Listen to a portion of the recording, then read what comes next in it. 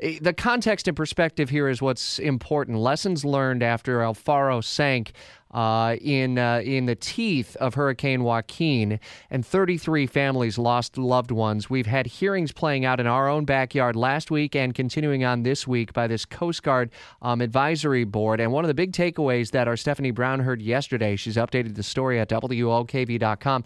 El Faro was set to receive more rigorous inspection regimen and some bigger picture issues that could have deeper implications about the inspection of these kinds of vessels. Stephanie? That's right. It's called the Coast Guard Targeting List. It's issued once a year, and basically throughout the year, vessels can accumulate points for various problems or cautions, like the age of the vessel, certification issues, things like that.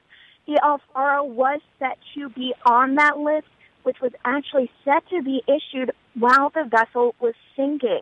Now, the bigger question is, being on the targeting list would have put it under a more rigorous inspection regimen by the Coast Guard. Until that point, the ship had actually been under an alternate inspection protocol used for commercial vessels. And through yesterday, we heard the Coast Guard raising serious questions about that system. They said that they don't get the information that they need to as quickly from these third parties that perform the inspections.